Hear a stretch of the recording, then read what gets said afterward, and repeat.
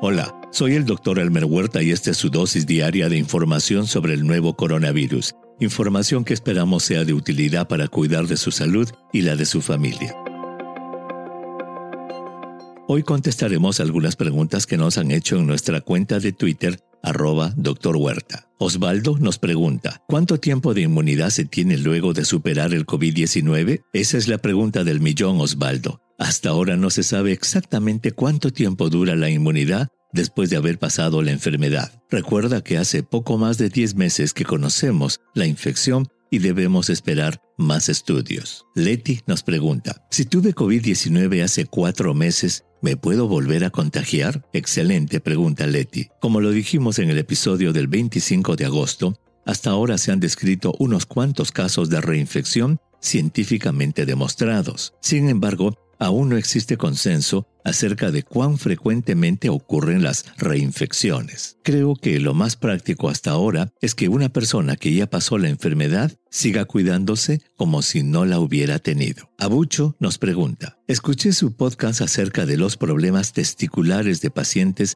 tras COVID-19. ¿Es cierto que algunos pacientes han perdido o disminuido la capacidad de producir esperma? Buena pregunta, Abucho. Como lo vimos en el episodio del 17 de noviembre, en un estudio de autopsia de hombres fallecidos por COVID-19, se vio que 3 de 6 hombres examinados mostraban daño en los tejidos que forman los espermatozoides. Sabiendo que ese es un estudio inicial, no podemos generalizar y debemos esperar nuevos estudios en el futuro. Lele nos pregunta, con respecto a la afectación del COVID-19 en el sistema reproductor masculino, ¿puede causar malformaciones en el feto? Excelente pregunta, Lele. Aún no lo sabemos. Si bien es cierto, como lo dijimos en el episodio del 3 de junio, que es posible encontrar el nuevo coronavirus en el esperma, no se han publicado estudios aún sobre si afecta la fecundación. Recuerda que hace poco más de 10 meses que conocemos la enfermedad y todavía queda mucho por aprender.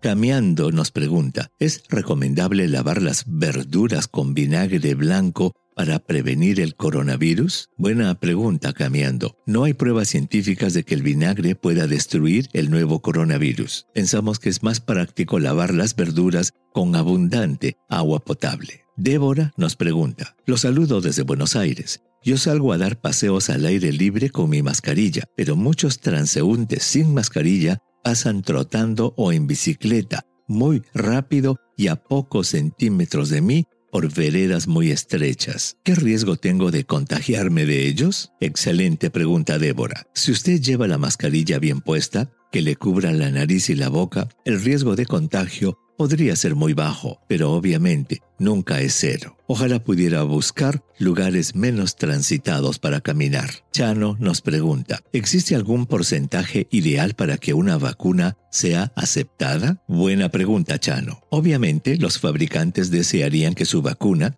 tuviera un 100% de efectividad, pero lamentablemente ninguna alcanza ese número. En ese sentido, de acuerdo con los Centros para el Control y Prevención de Enfermedades de Estados Unidos, el CDC por sus siglas en inglés, la efectividad de la vacuna de la gripe varía cada año entre 19% y 60%, mientras que la vacuna contra el sarampión puede tener hasta un 98% de efectividad. En otras palabras, no existe un porcentaje ideal y para la vacuna contra el nuevo coronavirus, la Administración de Medicinas y Alimentos de Estados Unidos, FDA, solicitó que la efectividad tenga un mínimo del 50%. Azucenita nos pregunta, hoy una amiga me dijo que no se pondrá la vacuna porque tiene miedo. ¿Cómo darle confianza? Muy buena pregunta, Azucenita. Creo que lo primero es preguntarle a tu amiga ¿en qué radica su temor? Hay personas, por ejemplo, que tienen temor por el tiempo tan corto que ha llevado a desarrollarla, mientras que otras personas han escuchado noticias falsas de que pueden causar problemas de infertilidad o cambiar el ADN de una persona. Una vez que se conozca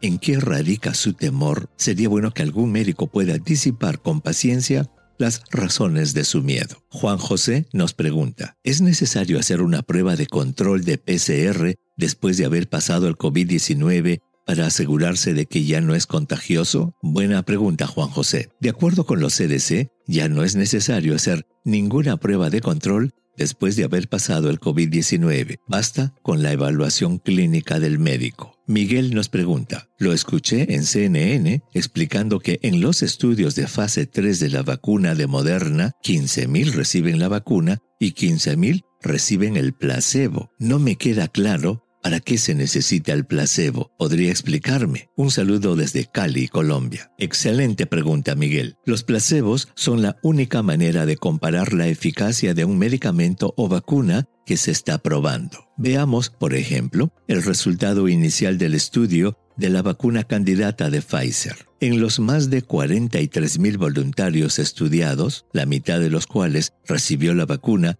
y la otra mitad del placebo, se produjeron 170 casos de COVID-19. Cuando examinaron en quiénes se produjo la infección, descubrieron que 162 ocurrieron en los que recibieron el placebo y solo 8 en los que recibieron la vacuna. Esa diferencia es la que determina la eficacia. Si no hubiera existido el grupo de placebo, no hubiéramos tenido cómo comparar los casos de COVID-19 que se presentaron en el estudio. Beatriz nos pregunta, estoy en el día 15 de COVID-19 y no tuve mayores síntomas. En el trabajo me piden una prueba de control. ¿Cuál es la prueba indicada? Hola Beatriz. De acuerdo con los CDC, ya no es necesario hacerse ninguna prueba de control después de haber pasado el COVID-19. Basta con la evaluación clínica del médico. Si en su trabajo aún se lo exigieran, tendría que hacerse una prueba molecular, un hisopado en la nariz. Envíeme sus preguntas por Twitter. Intentaremos responderlas en nuestros próximos episodios. Pueden encontrarme en @Dr. Huerta y ya ve que las respondemos. Y si cree que este podcast es útil, ayude a otros a encontrarlo, calificándolo y revisándolo en su aplicación de podcast favorita. Volveremos mañana, así que asegúrese de suscribirse para obtener el último episodio en su cuenta. Y para obtener la información más actualizada, siempre puede dirigirse a cnnespañol.com. Gracias por su atención. Chao.